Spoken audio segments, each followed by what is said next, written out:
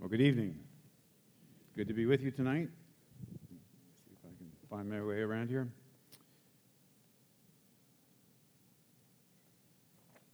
This is a compact space, so let me try and make a little room. There we go.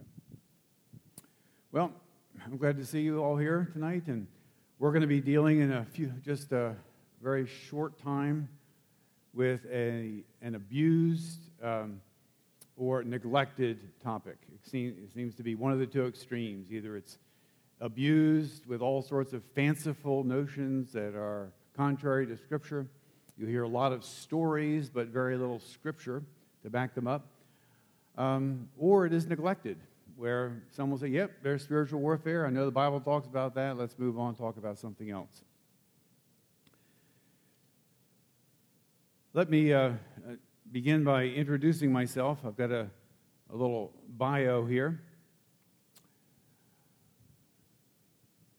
I was dead in the trespasses and sins in which I once walked, following the course of this world, following the prince of the power of the air, the spirit that is now at work in the sons of disobedience, among whom we all once lived in the passions of our flesh, carrying out the desires of the body and the mind, and we were by nature children of wrath, like the rest of mankind.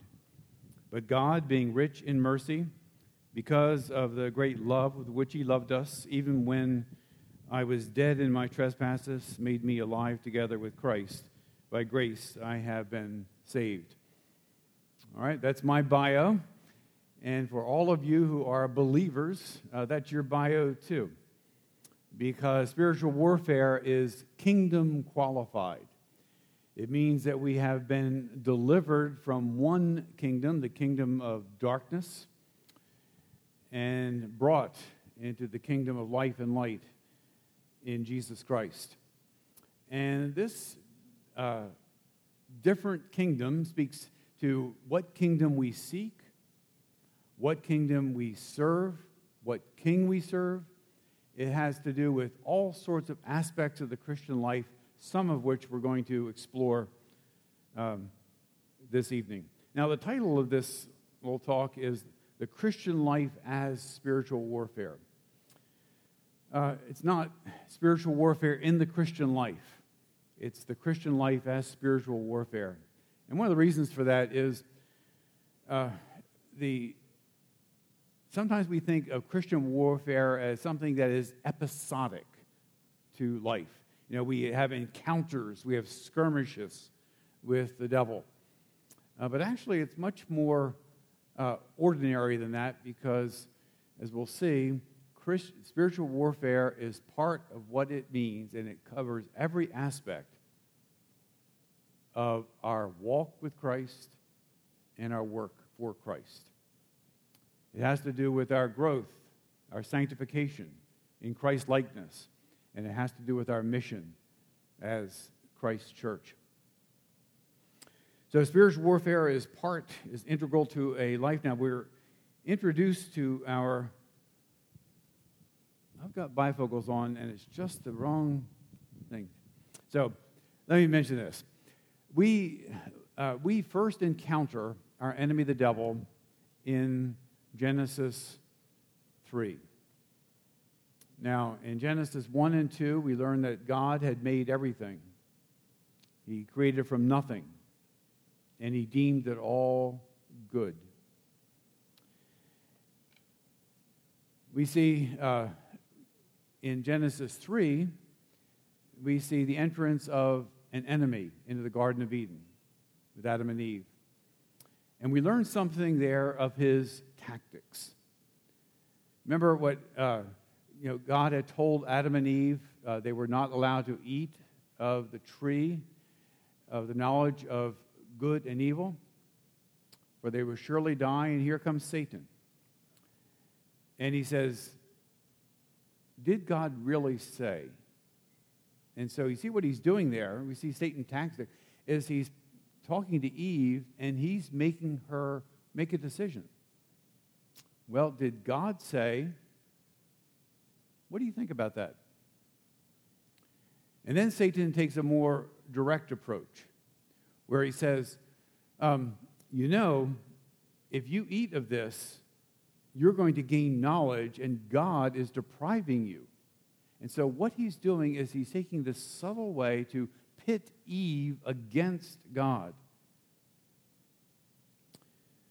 Well, Adam and Eve eat of the forbidden fruit, and death is brought into the world.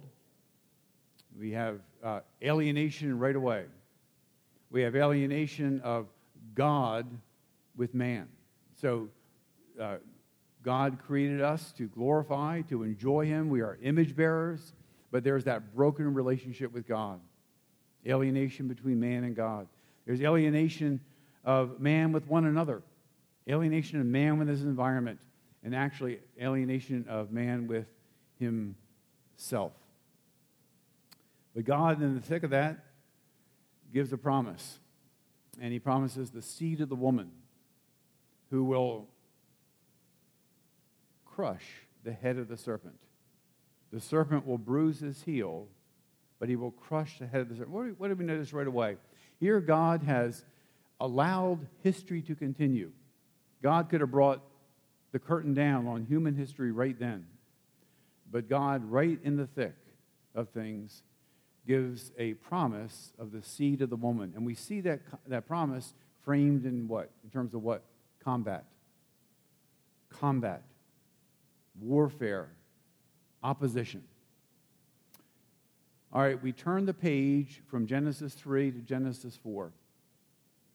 And God could have ended history then, but he did not. He allowed history to continue as the womb for the promise of a Redeemer. And what do we see in Genesis 4? We see the story of Cain and Abel.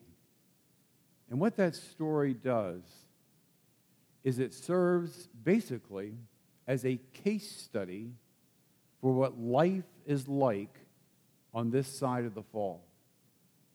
The side of the fall that we share with Cain and Abel.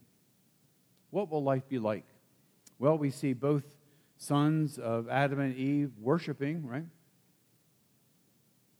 We see them, we see a dysfunction in that worship.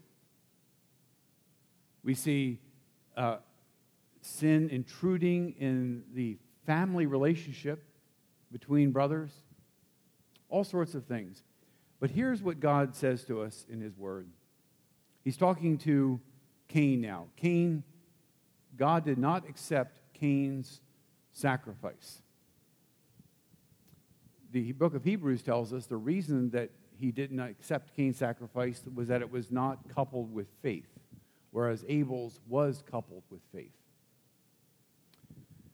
So Cain gets all bent out of shape and angry, and God looks at Cain and he says this: if you do well, will you not be accepted?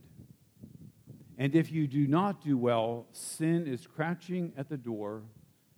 Its desire is contrary to you, but you must rule over it. You see what that's like? We live on the same side of the fall as Cain and Abel.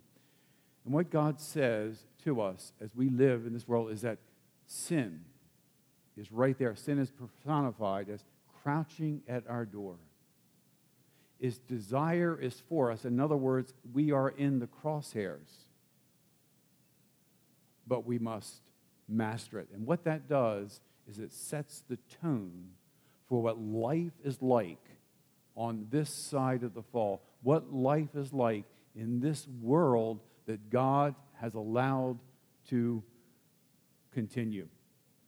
All right, so right away in Genesis, early stages of Genesis, we see this. Now, that's the first book of the Bible. Looking at the last book of the Bible, the book of Revelation, we see in chapters 12 and 13 something very curious. We see a dragon and we see two beasts. And what's curious is how these monstrosities are depicted. The dragon is worshipped. The first beast is made in the image of the dragon and is also worshipped. And then the second beast has the responsibility of pointing to the first beast. So what's going on here? We're not going to get it into tonight, but basically what we have in Genesis 12 and 13 is a counterfeit trinity.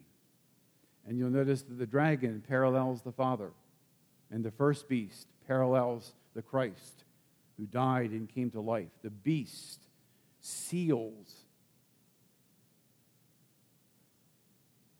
And it shows us what the book of Revelation is actually about. The book of Revelation asks, in terms of these kingdoms, which one will you be part of? Which one are you part of? The enduring kingdom, or the kingdom that will be destroyed? What king will you serve? But the basic question, the more basic question is this: whom will you worship? That's the main question of the book of Revelation. Whom will you worship? So we look at this description in Revelation 13 of the first beast, the one representing, that is the counterfeit Christ. One of its heads seemed to have a mortal wound, but its mortal wound was healed, and the whole earth marveled as they followed the beast, and they worshiped the dragon, for he had given authority to the beast. Does that sound familiar? And they worshiped the beast, saying, "Who is like the beast, and who can fight against it?" Now, the book of Revelation is curious in the sense that it can be structured. You can diagram it different ways. And there are different approaches to the book of Revelation that I think that we can gain something from a variety of the perspectives out there, something we can learn. There's a linear way of looking at the book of Revelation, a linear way. In fact, if you look at the book of Revelation as 7 cycles, where one cycle takes you this far, the next one overlaps a little bit, but takes you further, and then further, until you come to the new creation. It's like waves lapping up on a shore, where a wave laps up, and then the next one goes further and further and further. And so we have this linear view of Revelation that tells us great news. The great news is that there's going to be a happy ending where all will be made well. We learn that those who belong to the kingdom of Satan himself, the demons will all be cast into the lake of fire. The present age will be done away with, and the kingdom of God ushered in fullness. And it's no more sin, no more death, no more mourning. And we can express it this way. I'm going to give you the example I have here is of Jane. Jane went to the fair, was feeling fine, ate too many donuts. It was no doubt the Goshen fair. Was feeling sick, came home from the fair. So what does that show you? It shows you progression, right? A little narrative there. There's a happy ending, and that she came home and she made it back home. But there's another way of looking at this. And this is the way the book of Revelation can be outlined. It's called chiasm, and there are a number of chiastic structures. And what chiasm does is it draws you to the center. And let's look again at Jane. Jane went to the fair, was feeling fine, ate too many donuts, was feeling sick, came home from the fair. And you see the parallels. So if the important thing is the thing of chiasm that brings you to the center, what is the point of that sentence? What is it pointing us to? The what? The donuts. The donuts, right. That's what the book of Revelation does too.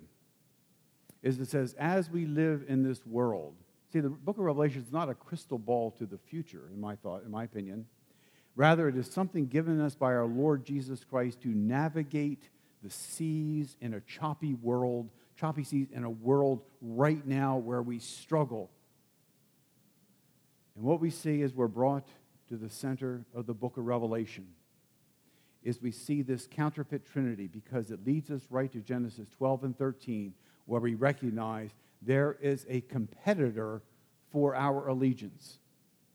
There is someone who is opposed to us, who takes a stand against God and his Christ, who pursues those who follow Jesus Christ.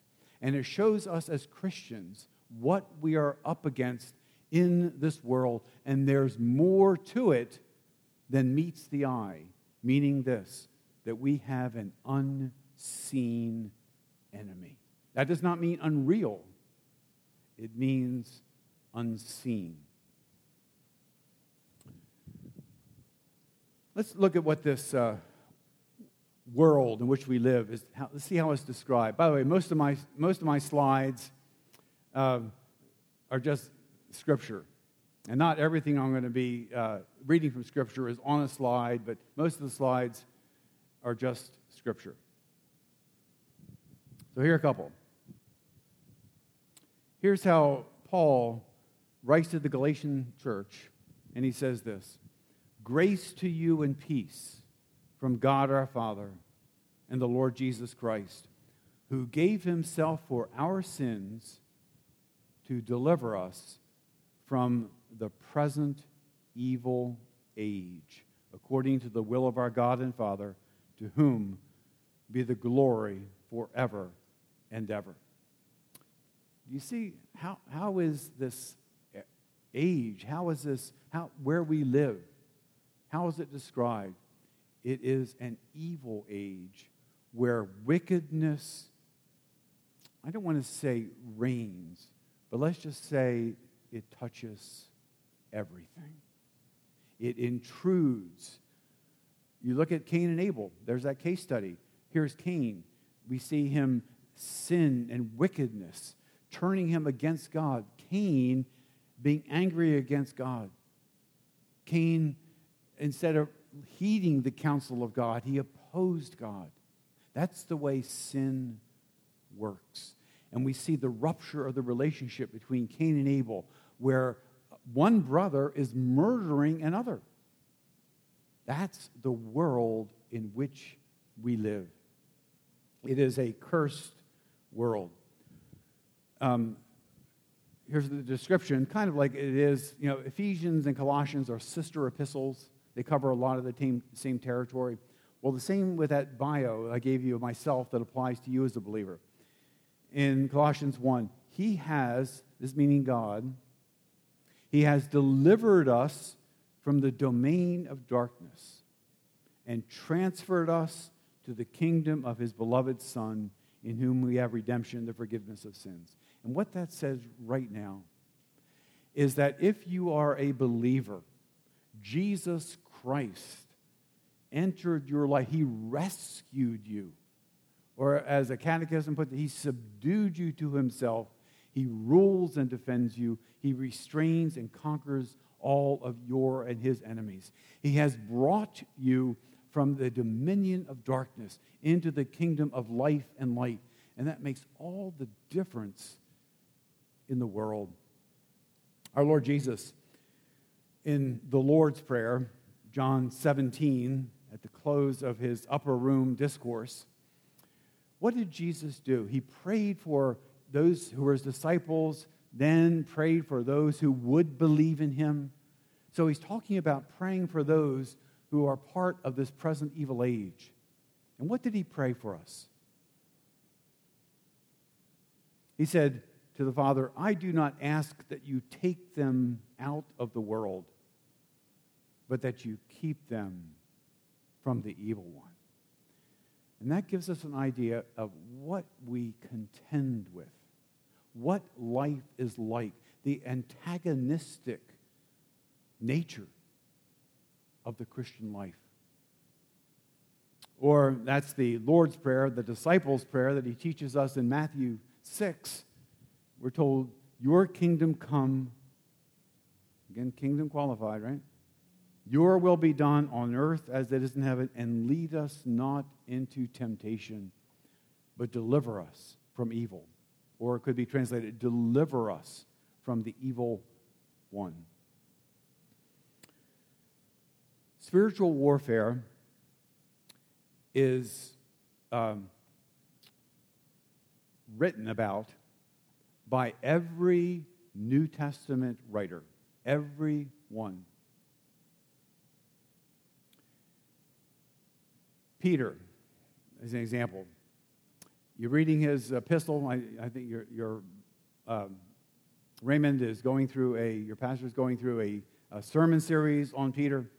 And you've learned that Peter deals with all kinds of very practical topics, right? He talks about husbands and wives. He talks about authority. He talks about witnessing to others. He talks about suffering and struggles and all that. Very normal kinds of topics. But when Peter gets to the end of his letter, this is what he says.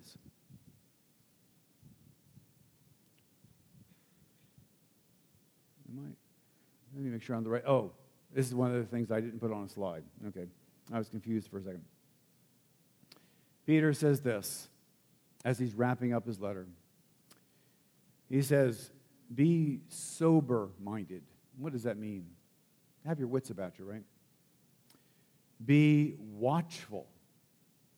In other words, it's not a matter of being strolling through life. It's a matter of being on high alert. Why? Your adversary, the devil, prowls around like a roaring lion, seeking someone to devour.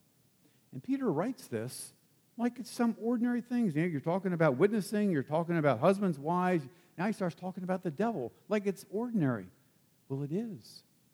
It's part of what it means to live with and for Jesus Christ in this world. It's something that we need to have on our radar, that we need to take into account in our relationship conflicts, the struggles that we face, our missionary endeavors, everything. It's a layer, a lens that we need to bring to factor in. Now, the vast teaching, I mentioned that every New Testament writer talks about spiritual warfare, but the vast teaching comes from the pen of the Apostle Paul. And Paul, when he talks about spiritual warfare, you get this idea. You get the idea that spiritual warfare is not tangential to the Christian life. It's part of the core curriculum of discipleship. It's not something that should be an elective. It is something that is part of the core curriculum of his teaching. Now, in 1 Corinthians, where Paul, well, let me start with this. What was the church at Corinth like? If you're looking at 1 Corinthians, tell me what was your impression of the church at Corinth? Just speak up so I can hear you over the air conditioner. I'm very thankful for the air conditioner. Don't think I'm complaining. But you have to speak up so I can hear you above it. Last time I was here, the air conditioner had not been installed, and it was hot, just like today. So I'm very thankful. So what was the church at Corinth like? Speak up. Divided, yes. There's a party spirit. I'm of Apollos, I'm of Paul. So yes, there were these factions. What else was it like? Immoral? Yes. Sexually immoral? Yes. Yes, there was sexual immorality, some things that were unspeakable going on. Anything else? Was it a happy place? No, it wasn't. There was all kinds of conflict, and it was roiling.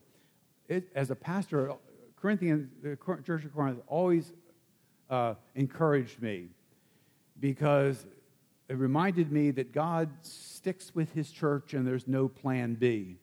Because the Apostle Paul is speaking into this mess of a church with the wisdom of God, the power of God to take care of things. But this is interesting. When you get to, so that's 1 Corinthians. When you get to 2 Corinthians, it's kind of like pulling back the veil to see what was going on. And what do we find in 2 Corinthians? We find a whole lot of talk about spiritual warfare. I think it's 6 instances. Paul gives an explanation of spiritual warfare. I put a few down here. These are 3. So that we would not be outwitted by Satan, for we are not ignorant of his designs. And no wonder, for even Satan disguises himself as an angel of light. Chapter 10. For the weapons of our warfare are not of the flesh, but have divine power to destroy strongholds. So you get the idea. He's saying that as we deal with the mess and the division and the decadence and the dysfunction of this church, we need to factor in this dimension of spiritual warfare. We need to take into account what God tells us about the enemy of our souls. In his letter to Ephesians, the Apostle Paul, and that's the letter we most typically think of when we think of spiritual warfare. In fact, we think of Ephesians 6. What the Apostle Paul does in the book of Ephesians is he kind of establishes a center for the study of spiritual warfare. Usually we think of Ephesians 6, but actually every chapter of the letter to the Ephesians tells us something that we need to know for the conduct of spiritual warfare. So it's not just at the end, Ephesians 6. It's every chapter. One of the things the Apostle Paul talks about, let me make sure where I am here. One of the things the Apostle Paul talks about is equipping the saints for the work of ministry. And part of that equipping involves this instruction in spiritual warfare. Because the church, I think one way to look at the church is this. The church is an incubator and an outpost of God's kingdom. So as an incubator, you learn the gospel, you grow in the grace and the knowledge of the Lord Jesus Christ. You grow in what it means to follow him. And as an outpost, the church is a mission agency for the kingdom. The church is an outpost by which the kingdom of God grows. And the kingdom of God grows at the expense of the kingdom of Satan. One of the things lacking in our day when it comes to the church is we don't have the edge that we need. We don't have a fighting spirit. John Piper, in one of his books, I think it's Let the Nations Be Glad, he writes this. He says, the crying need of the hour is to put the churches on a wartime footing.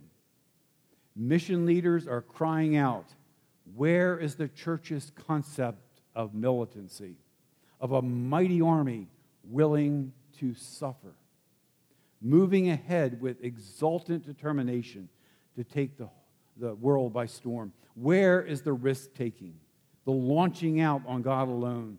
The answer is that it has been swallowed up in a peacetime mentality. You hear what he's saying? He's saying that we forget, we don't realize, take into account that we are an outpost of God's kingdom for the spread of the gospel of Jesus Christ. And we've adopted a peacetime footing, meaning that we think of ourselves more as a social club that has all the programs, all the amenities that we want, because we think along the lines of a peacetime mentality instead of the church militant. The church moving, the church willing to suffer. You know, nowadays, when we talk about the gospel, we shrink back not at the raised sword, but at a raised eyebrow. What are they going to think of me? All because we don't have that wartime mentality. Many of you probably have heard of the book Pilgrim's Progress by John Bunyan. I think it's other than the Bible, I think it's the most published book in the world, Pilgrim's Progress. Bunyan's second most famous book was, I think it's called A Holy War. It's either A Holy War or The Holy War. But one of the things Bunyan does is, like in Pilgrim's Progress, he has names for people that basically describe their character. And he does that in The Holy War also. This is what Bunyan says. He's describing Lucifer's strategy. And he says this: Mr. Sweet World and Present Good are two men of civility and cunning. Let those engaged in this business for us, and let Mansoul, that's his name for the church, Mansoul, let Mansoul be taken, this is Satan's strategy, let Mansoul be taken with much business, and if possible, with much pleasure. And this is the way to get ground of them. Let us, this is the satanic strategy, this is before C.S. Lewis, the Screw Tape Letters. Let us but cumber and occupy and amuse Mansoul, the church, sufficiently, and they will make their castle a warehouse for goods instead of a garrison for men of war. What do you think? How successful has Satan been in neutering the church, in distracting the church, in preoccupying the church so that the important things are to the side and trivial things are the center? I think as I look today at the world, one of my prayers is that the church would again be salt and light for Jesus Christ to influence a culture that is going down the drain. So, there's a lot we could talk about spiritual warfare. All I want to do, for some reason I look at my Apple Watch and my heart rate is showing. I'm not sure why that is, but instead of looking at the variety of passages we could look at with spiritual warfare, tracing it from the Old Testament, I want to focus on the letter to the Ephesians, on the letter to Paul's letter to the Ephesians. So, very familiar passage, chapter 6, the end of the letter. For we do not wrestle against flesh and blood, that's people, but against the rulers, against the authorities, against the cosmic powers over this present darkness, against the spiritual forces of evil in the heavenly places. And then he goes on to spell out the armor of God. But I'd remind us that Ephesians 6, as pointed as it is in its discussion of spiritual warfare, it flows out, almost like the tip of an iceberg, grows out of the bulk of the iceberg that is below the surface. Or we could put it differently. Ephesians 6 is like an outlet where we plug something into the outlet, but there's a whole lot behind that that gives the outlet its power.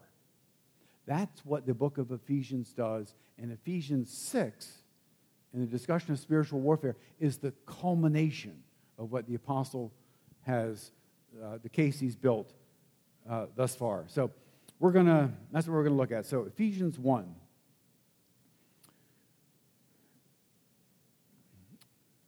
Paul begins Ephesians 1 with verses 3 through 14 which in the original is one sentence. It is one magisterial sentence. And what it does is it says, "Blessed be the God and Father of our Lord Jesus Christ, who has blessed us with every spiritual blessing in the heavenlies." And then what the apostle does is he goes on to give us this picture of our salvation that is bound up in the Trinity, in the living and true God, Father, Son, and Holy Spirit, where the Father appoints our salvation, the Son accomplishes our salvation, and the Spirit applies our salvation. And so Paul begins by situating us on the work of God, on the work of God for our salvation, the work of God in establishing the kingdom of Jesus Christ. We are debtors to grace. Jesus, the eternal Son of God, became incarnate to wage warfare against the rule. It's interesting to look at some of the descriptions you have of Satan in Scripture. To me, they seem like over the top, and I thought, is this the Bible? Is this what Scripture is saying? But listen, look at some of these things. Here's Jesus. "Since therefore the children share in flesh and blood, he himself likewise partook of the same things, that through death he might destroy the one who has the power of death, that is the devil." Something to think about, that Satan has the power of death. You know, isn't it God who ordains all our days before when it comes to be? So what's that talking about? Well, we're given an idea of how Satan is described here. When it says Jesus took on flesh, he became like us in every way except without sin. But look at the other ways. 1 John, "By this it is evident that we are children of God, and who are the children of the devil. Whoever does not practice righteousness is not of God, nor is the one who does not love his brother." Or 1 John 5, "We know that we are from God, and the whole world lies in the power of the evil one." One of the things that Paul makes clear in Ephesians 1 is that it is Jesus Christ who is the one, the seed of the woman, who came to gain victory over Satan. He identified with us in our humanity. He was the second Adam who represented us, and he delivered us from the dominion of darkness. You know, sometimes we're told we conduct spiritual warfare by binding the strong man. Have you ever heard that expression? But that's not true. There is only one binder of the strong man, and that is Jesus Christ. So Christ binding the strong man is not our example. It's our confidence as we look to him. The prayer of Ephesians 1. Here's how it closes. This isn't the whole prayer, but he says this: "And what is the immeasurable greatness of his power toward us who believe, according to the working of his great might that he worked in Christ when he raised him from the dead and seated him at his right hand in the heavenly places, far above all rule, authority, power, and dominion, and above every name that is named, not only in this age, but also in the one to come." You see what he's doing? The Apostle Paul, he's beginning his discussion of spiritual warfare by doing this. He's saying, God sent his Son to do what we could not. Jesus established his kingdom. One day that kingdom will be ushered in. Jesus is the one who defeated the devil by his work on the cross.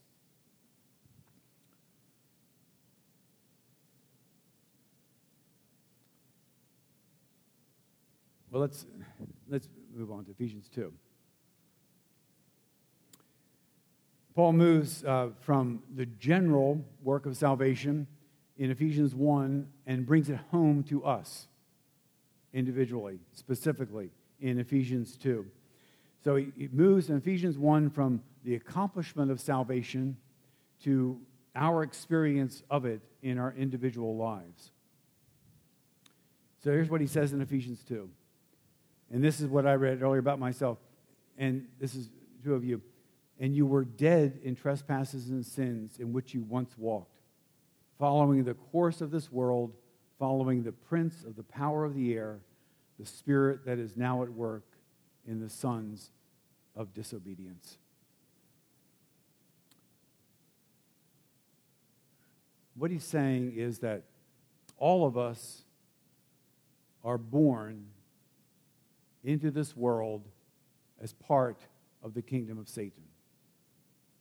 He's saying that we walk in darkness, our conduct follows the evil one, but though we were dead in sin, God makes us alive in Jesus Christ. Let me make sure I'm here in the right place here.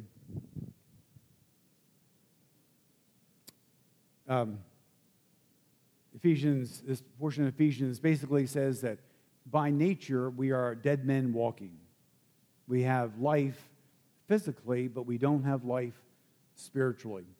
Charles Wesley, in his hymn, "And Can It Be," I think captures it well when he says, "Long my imprisoned spirit lay, fast bound in sin and nature's night. Thine eye diffused a quickening ray. I woke, the dungeon flamed with light. My chains fell off, my heart was free. I rose, went forth, and followed thee. My chains fell off, my heart was free. I rose, went forth, and followed thee." So you see what he's drawing there? He's describing a salvation accomplished by God, applied to us in our life experience when we came to Jesus Christ, and that's done by the work of the Holy Spirit to open our eyes. You know, for me, I heard the gospel many times, but there was that one time I heard it, and all of a sudden, the things that I heard before that I thought were silly and I found kind of repugnant, they started making sense. What was distasteful to me became savory. Why was that? It's because the Spirit of God had given me eyes to see, a mind to understand, and a heart to embrace. And just as Wesley described, I came to him. All right, Ephesians 3. What Paul does now is he reminds us of the power that we have for spiritual warfare. He gives us this prayer in Ephesians 3. "For this reason I bow my knees before the Father, from whom every family in heaven and on earth is named, that according to the riches of his glory he may grant you to be strengthened with power through his Spirit in your inner being, so that Christ may dwell in your hearts through faith, that you, being rooted and grounded in love, may have strength to comprehend with all the saints what is the breadth, the length, the height, and depth, and to know the love of Christ that surpasses knowledge, that you may be filled with all the fullness of God. Now to him," that is Jesus, "who is able to do far more abundantly than all we ask or think, according to the power that is at work within us, to him be glory in the church and in Christ Jesus throughout all generations, forever and ever. Amen." All right, so what the first half of Ephesians does is it locates the power for spiritual warfare firmly in God.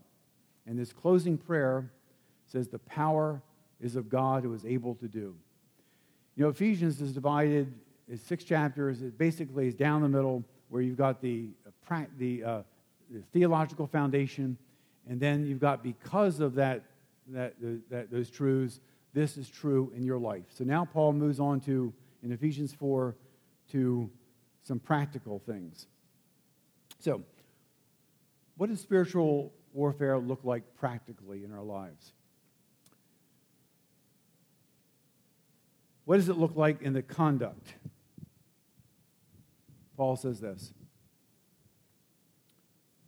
Oops. That's a different one. He says this in Ephesians 4. Now this I say and testify in the Lord, that you must no longer walk as the Gentiles do. Who are the Gentiles? They are, in this case, unbelievers. You know, Paul says in Romans 9 that true Israel are those who are circumcised of the Spirit. Gentiles means unbelievers. And he says that you might have before when you were part of the kingdom of God, but now that you're a believer, no longer walk as the Gentiles do in the futility of their thinking. They are darkened in their understanding, alienated from the life of God because of the ignorance that is in them due to the hardness of their heart. They have become callous and have given themselves up to sensuality, greedy to practice every kind of impurity. But that is not the way you learned Christ, assuming you have heard about him and were taught in him as the truth is in Jesus. Child of God, you're called to put off your old self, which belongs to your former manner of life and is corrupt through deceitful desires, and to be renewed in the spirit of your minds, to put on the new self, created after the likeness of God in true righteousness and holiness. You see what he's saying here? He's saying that when you were part of the kingdom of darkness, this described you, but now you have come to know Jesus Christ. And the life that you are to follow now is to recognize two things: the lordship of Jesus Christ in your life and the saviorship of Jesus Christ in your life. So Paul says, he does this turn where he says that we need to follow Christ. Let me see here. And what he's saying is this: we're delivered from the kingdom of darkness, and the only way that Satan can have an influence in our lives is when we allow him. Paul says, be angry and do not sin. Do not let the sun go down on your anger, and give no opportunity to the devil, or give a foothold to the devil. It's an interesting comparison with Cain. Remember, sin is crouching at your door, and his desire is for you, but you must master it. And now it's like we leave the door open for a toehold by our enemy, ignoring the counsel of our God, that our enemy crouches at the door, and it is hungry for you. So spiritual warfare involves putting off that which described us, putting on that which now describes us. All right, in Ephesians 5, we're called to walk in a manner worthy of our calling. Well, Ephesians 4 is talking about the responsibility of the church to equip us for spiritual warfare. That's one of the things we do. You notice, by the way, notice this. He says, given pastors, teachers to build you up, everything. And notice how it ends. So that we may no longer be children. How are children described? As unstable, tossed to and fro by the waves, and carried about by every wind of doctrine, by human cunning, by craftiness and deceitful schemes. So one of the things the church needs to do is to educate us in the truth of God, to equip us in the ways of God as part of our spiritual warfare, so that we are equipped for it. But in chapter 5, he says this: let no one deceive you with empty words, for because of these things the wrath of God comes upon the sons of disobedience. Therefore do not be partners with them, for at one time you were darkness, but now you are light in the Lord. Walk as children of light. See, God is light. And to be children of light means to partake of Jesus Christ. And what does light look like? He says, For the fruit of light is found in all that is good and right and true. And try to discern what is pleasing to the Lord. Because that's what our life is all about, Christian. What pleases the Lord? How does He want me to understand things? How does He want to conduct my life? What values does He want me? What priorities does He want me to have? And He says, take no part in the unfruitful works of darkness, but instead expose them. Do you see the spiritual warfare there? That we as children of light who live in a dark world, that we're not to participate in things of darkness? That is spiritual warfare. So in a sense, we live antagonistically to the world, not unfriendly. I'm not saying that, not with animosity, but there is an antagonism there. And he goes on in chapter 5 to say this, look carefully then. Again, there's that awareness. Careful where you step. Look carefully then how you walk, not as unwise, but as wise, making the best use of the time, because the days are evil.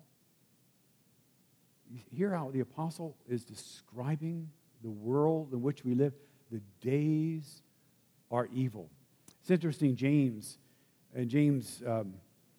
he talks about trials. Consider it all joy when you encounter trials of various kinds, my brothers. And he says, for you know what your faith does. And then he says, but in order to do this, you're going to need wisdom. James says to pray for wisdom. And that helps us to navigate these trials. And then James goes on to talk about spiritual warfare. And in James, he talks about two kinds of wisdom. He talks about wisdom from above, and then he also talks about demonic wisdom. The wisdom that seems right to us, but its end is the way of death. And so the church is where we are taught. The scriptures are our text to learn to distinguish between good and evil, to train our senses to distinguish between right and wrong, good and evil. Why? Because the Christian life is spiritual warfare.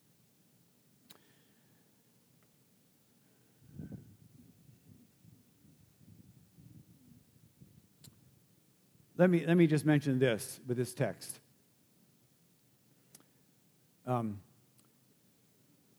When we talk about spiritual warfare, God has enfolded us into a community of believers. We are an army. We have one another's backs. And this is not mavericks. This is us being part of the church militant, where we need one another. We encourage one another. For example, in the book of Hebrews, which also talks about spiritual warfare, involvement with one another is given a negative bent and a positive bent.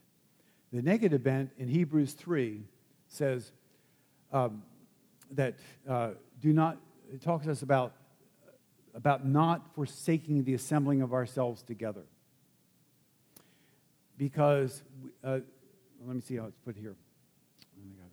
I don't think I have the text. But it talks about, take care, my brothers, lest there be found in you a sinful, unbelieving heart.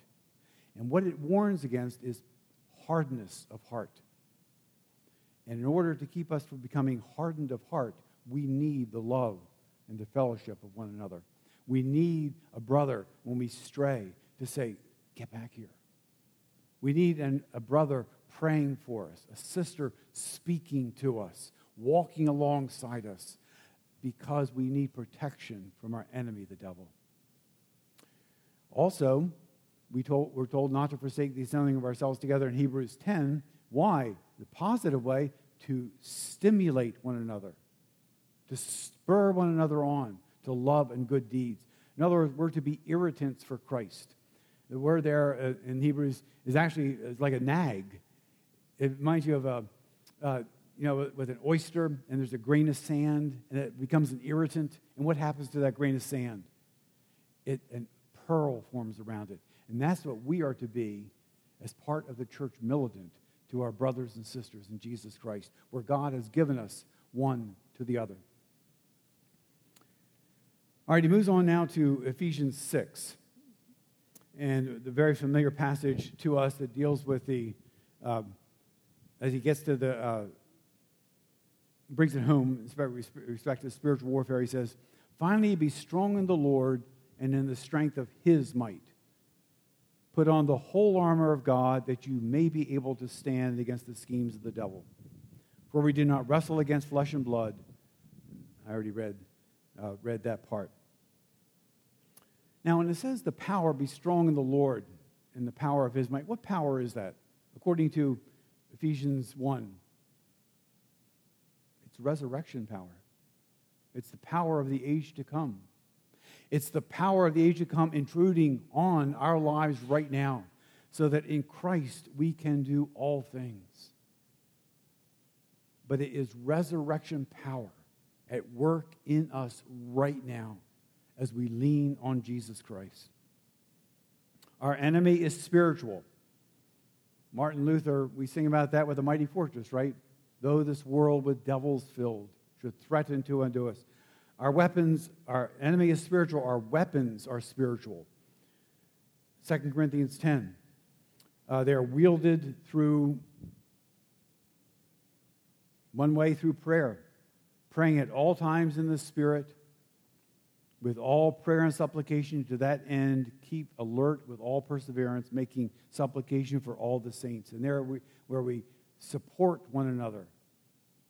And we wage war through prayer. All right, I'm not going to get into the weapons a lot. It's ministry of prayer and the word, personal example, fellowship, things like that.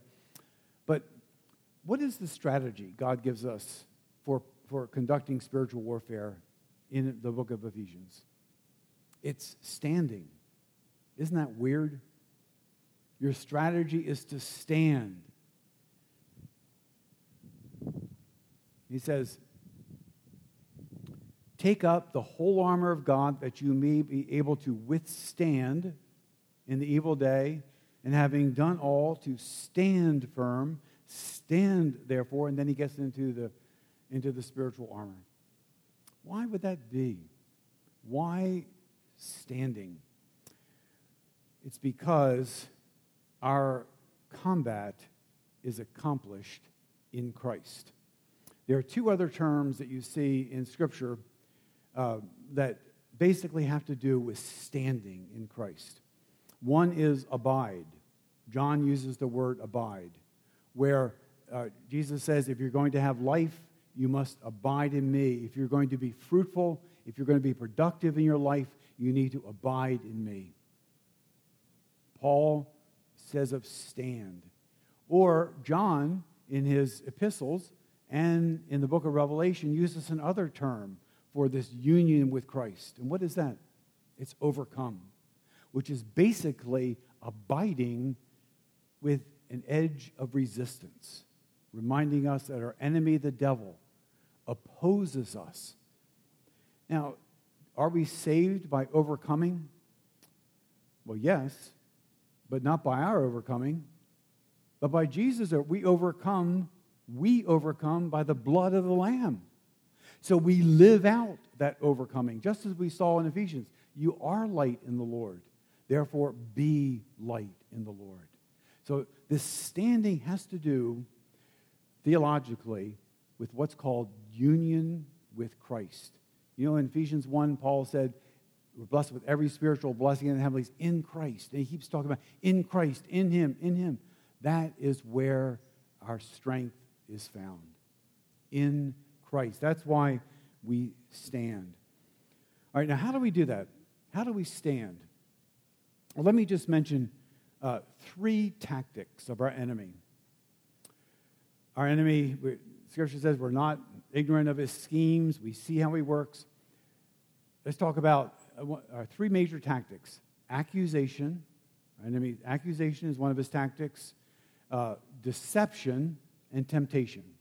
Accusation, deception, and temptation. Let's see how this works. as we stand firm in Christ. First, let's see. Tell right now, I missed a lot of slides here. Who knows where I am? Satan is the accuser of the brethren.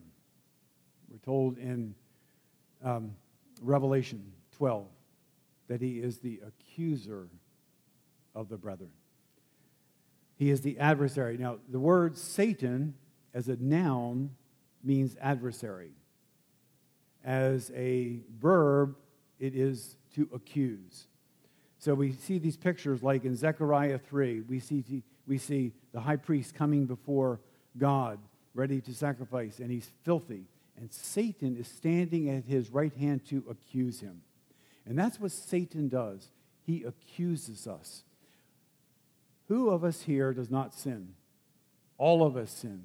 So that Satan, as a prosecuting attorney, brings our offenses before God, saying, he did this, and we are caught dead to rights because we sinned. We sin in thought, word, and deed, not doing what we should, doing what we should not. And so Satan has a litany of offenses against us. How do we stand firm in Christ against Satan's accusations? Against Satan's tactic of accusations, we stand firm in Christ's righteousness. One way to put it is we preach the gospel to ourselves, reminding ourselves that in Christ there is no condemnation. His righteousness is ours. So Satan points out our sin in our lives to drive us to despair. The Spirit points out the sin in our lives to drive us to Christ. I like in the back of my little booklet here that some of you got, there's this song, Before the Throne of God Above. Is that one you sing here? But one of the stanzas says, when Satan tempts me to despair and tells me of the guilt within, and we know it's true, it's there. Upward I look and see him there who made an end to all my sin. Because the sinless Savior died, my sinful soul is counted free, for God the just is satisfied to look on him and pardon me. So that when Satan, the accuser, accuses us of our sin, we answer, we stand in the righteousness of Jesus Christ. We stand in the blood of Jesus Christ that cleanses us from all unrighteousness. All right? How about deception? Satan is a deceiver. We're told that he's a liar. When he lies, he speaks his native language. He is the ruler of this world, we're told. And one of the ways that Satan gets these lies out there is he does it. Now, we're told that that his kingdom exists. And what he does is he uses the institutions of this fallen world to proffer his lies. False religious teachers, and there are pulpits throughout our land that preach a different gospel, that preach just positive things about yourself. Come here they'll say, for a feel-good message. The pundits of pop culture, where evil is called good, where truth is fluid, and right and wrong are thoroughly subjective. Or the secular educational institutions bringing a secular worldview to bear. In fact, do you know that Satan can even use believers? When Peter confessed Jesus, says, "You are the Christ." Jesus commended Peter. But when Jesus said to Peter, "I've got to go to the cross," and Peter said, "No way, Lord." And what did Jesus say of Peter? "Get behind me, Satan." Meaning that Peter was being used to oppose the will of God. Well, how do we counter Satan's deceptions? Well, deceptions deal with lies, so we stand firm in Christ's truth. We take every thought captive to the obedience of Jesus Christ. That's what it talks about in 2 Corinthians 10. We're to bring the Word of God to dwell in us richly. Finally, Satan as a tempter. He whispers, and we know this when we go through trials, or when we see things happen to people we love, or when we recognize that we're children of God and bad things are happening to us. And we say, God, what's happening here? Aren't you supposed to protect your children? Why are you allowing this? And Satan will whisper, and he'll say, is God really good? Is God really all-powerful?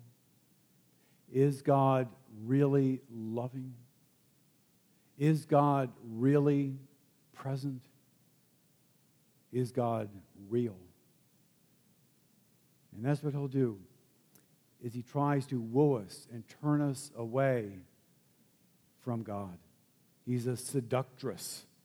When you read about adultery in the book of Proverbs, look at that actually as adultery, but also look at in spiritual terms that there is spiritual adultery, where we forsake the God that we love.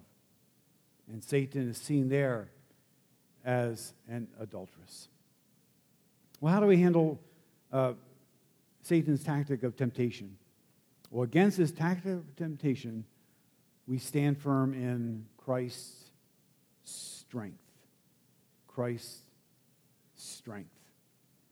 You know, the Apostle Paul in 2 Corinthians 12 learned this the hard way. He learned a basic principle for spiritual warfare. He said, I'm getting too conceited, and so God gave me a thorn in the flesh, an instrument of Satan. And the reason God gave that to me is to show how weak I am, but also to show me that his strength is made perfect in weakness. And that's a basic principle for spiritual warfare. Spiritual warfare is conducted in weakness. It's conducted in dependence and humility, leaning thoroughly on Jesus Christ. All right, what questions do you have? It's probably very rushed, but what questions do you have? Yes.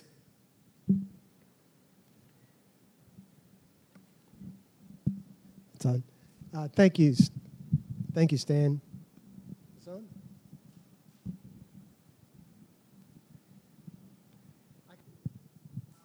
No, please wait for the mic. We need to be able to hear the mic. Thank you, Stan. Just wondering if you can comment on any of the errors out there. I can come up to you one-on-one.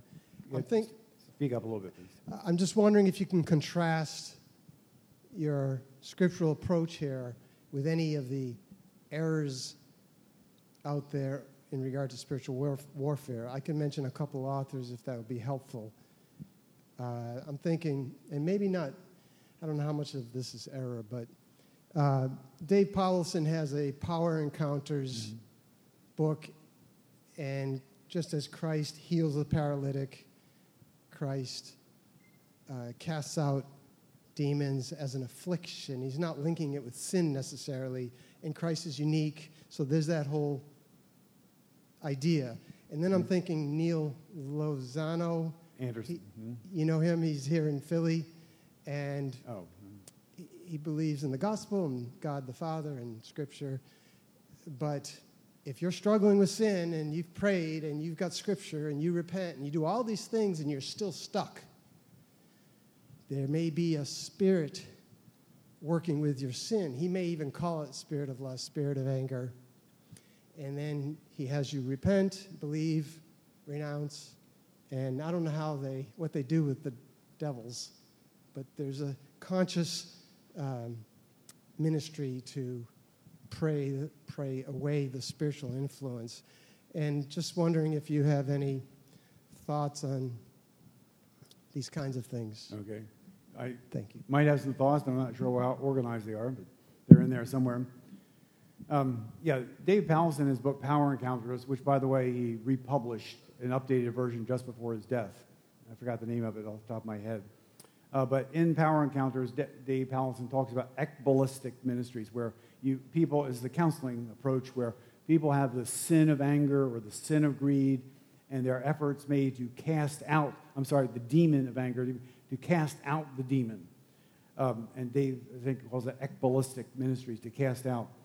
And Dave Powellson calls for a more biblical approach, much as what we've seen with the Apostle Paul, when Paul talks about put off the old man, put off that which was consistent with who you were BC, before Christ, before when you were still an unbeliever. Put that off, because just like Lazarus, when he emerged from the tomb and grave clothes were no longer appropriate for him because he was alive, we do that too. We're to cast off those things. We're to put them off us and to put on who we are in Jesus Christ. So we understand that not in terms of demons, but as Paul says in anger, be angry and do not sin, do not give the devil a foothold. We can see that while anger itself is not a demon, it can open the door for Satan to have an inroad in our lives. And I've seen that. You've seen it too.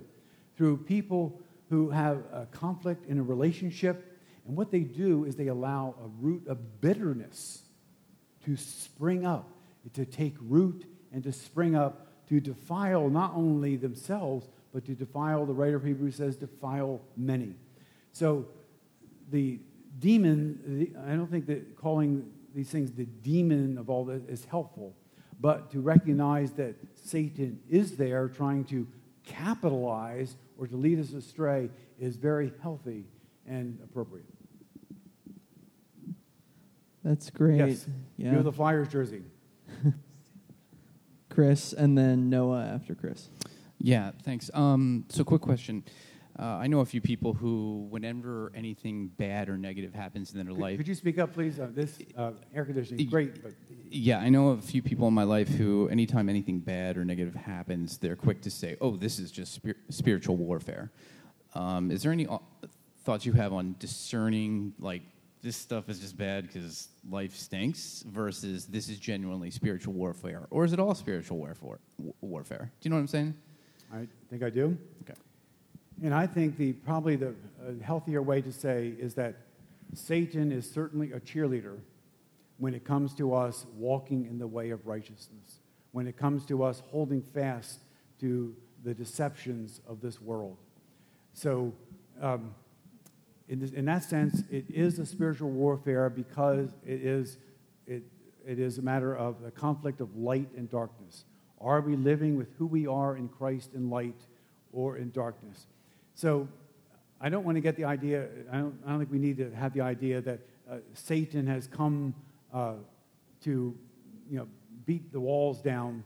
That I think we want to understand that all of life, all of the Christian life, the spiritual war. And C.S. Lewis, Screwtape Letters, I think does a great job. It's fanciful, but I think it holds grains of biblical truth to show the tactics of Satan to make things palatable to us. So I would understand that all the spiritual warfare is saying that we need Jesus Christ where we are weak.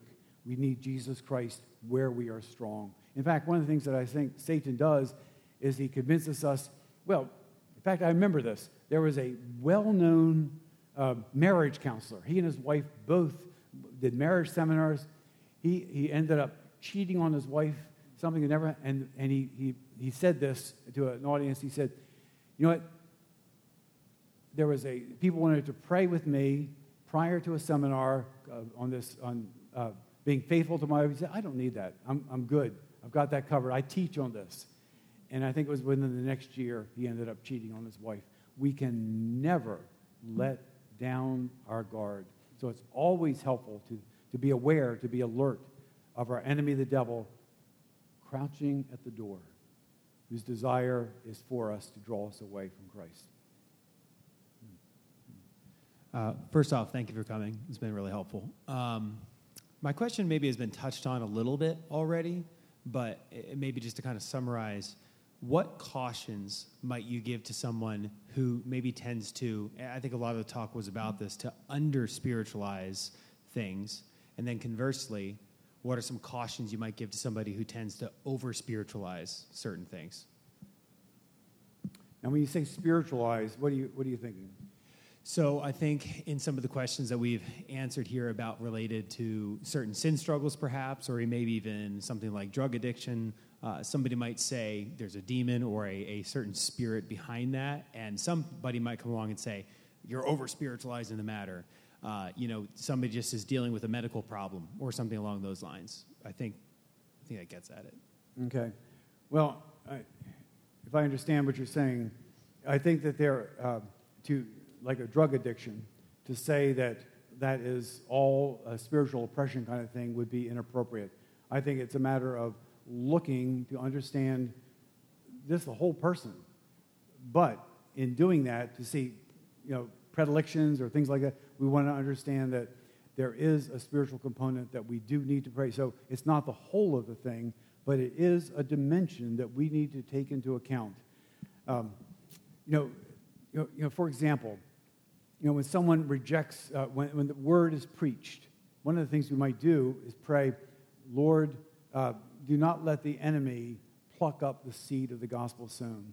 There's this whole sermon that didn't talk about anything about the devil, but we are aware that there is a spiritual dimension to it where Satan is active, where he is intentional as an enemy of our souls. Alex? Talking about the beginning of your lecture, you referenced Piper and you referenced John Bunyan. And I just wonder if you could clarify, because I agree with you, like it's easy to focus on secondary matters inside the church and ignore the things that are really important, but it's also really easy for churches just to kind of lob that out there like everything's a secondary issue, and there's very few things that are primary, and they'll accuse one side of just being overly divisive. It's just how we could be discerning, or like examples of what would be first-tier issues from your perspective and second-tier issues, because I'm just thinking even in recent days we've seen complementarianism just be thrown out as like well, that's a secondary issue. You should never make a big deal about that. And is that actually, is there spiritual warfare going on with issues like that in the church? Anyway. It's tricky to generalize. I do think that the gospel needs to remain the main thing, so that the trifold purpose of the church is worship, nurture, and witness. And of those three, only one will endure into eternity. But we have responsibilities. But for example, like if there's a men's group or something like that, I hate to say anything. Do we talk about church softball groups or something like that? It's just we need to be cautious and make sure that there's nothing wrong with enjoying the company of one another, hanging out together, having a good time. But we need to make sure that, like a soldier on the field of battle, not at home, but on the field of battle, that requires a certain mentality and edge and preparedness, so that just so that we can do what God wants us to do, I think, as that kingdom qualification of being an outpost of the kingdom.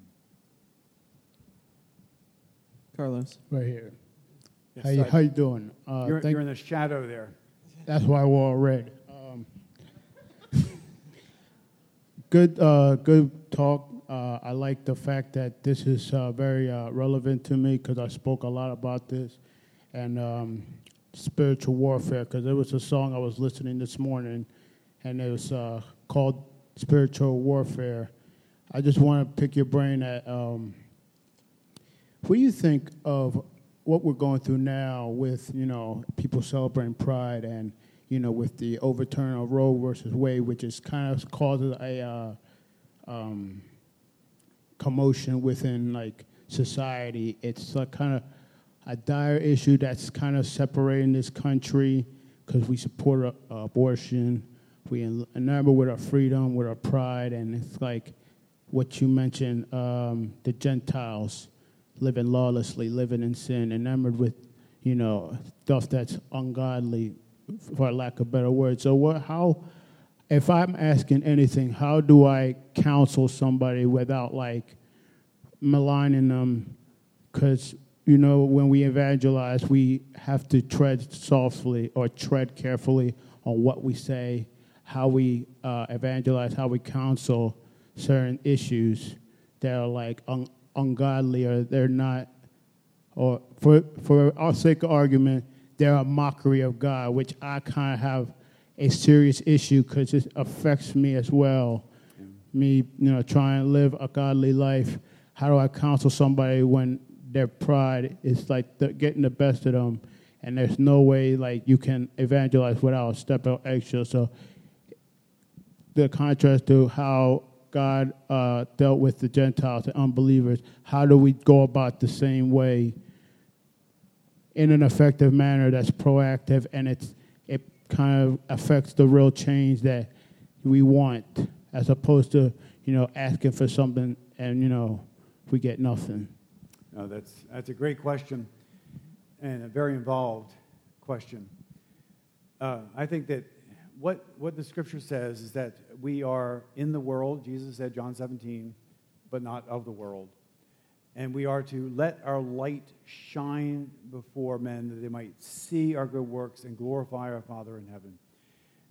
Peter, when he talks about maintaining our conduct, being holy, so that we are to live in a manner worthy of our calling in Christ. That means in what we say.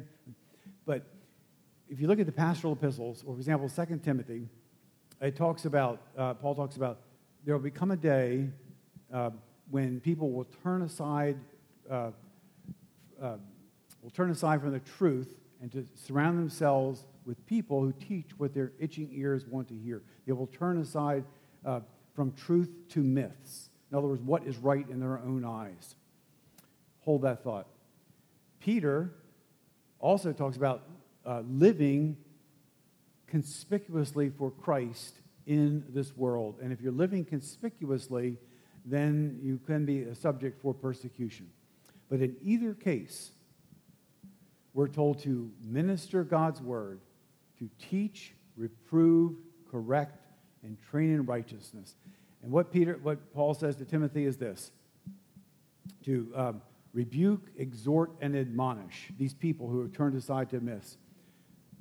Here's how we do it: with patience and careful instruction. Not only showing the wrong, but showing them what God says. Not that we smack them down or talk down to them or anything like that. With patience. Why patience? Because we don't convince anybody by twisting arms, do we? It's the Holy Spirit who does the convincing. So we do it with patience, careful instruction, and Peter gives us two other qualities: with gentleness and respect. So often we talk at people, we talk down to them, and we don't respect them. But we do it with gentleness. And actually, I think the word there could be translated meekness, which in the sense is not a milquetoast. Meekness is a gentle strength. In other words, you've got firm, unmovable conviction, but there's a gentleness there.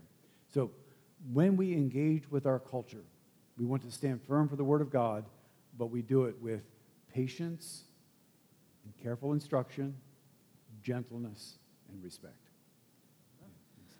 Will you join me in thanking Stan for his time with us tonight?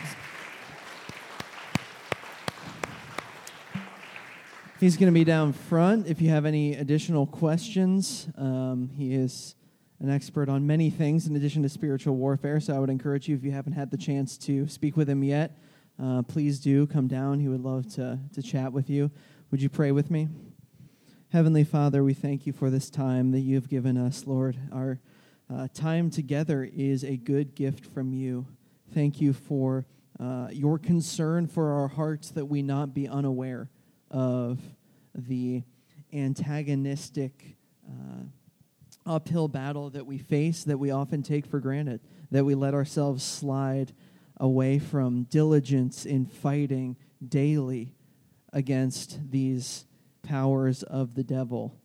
Father, may our eyes be open to this, but may we not lose heart, knowing that you have given us all that we need for life and godliness, and that your word is faithful and true, and you, as you have promised, will carry to completion the work that you have begun in us at the day of Christ Jesus. Lord, we thank you for that truth.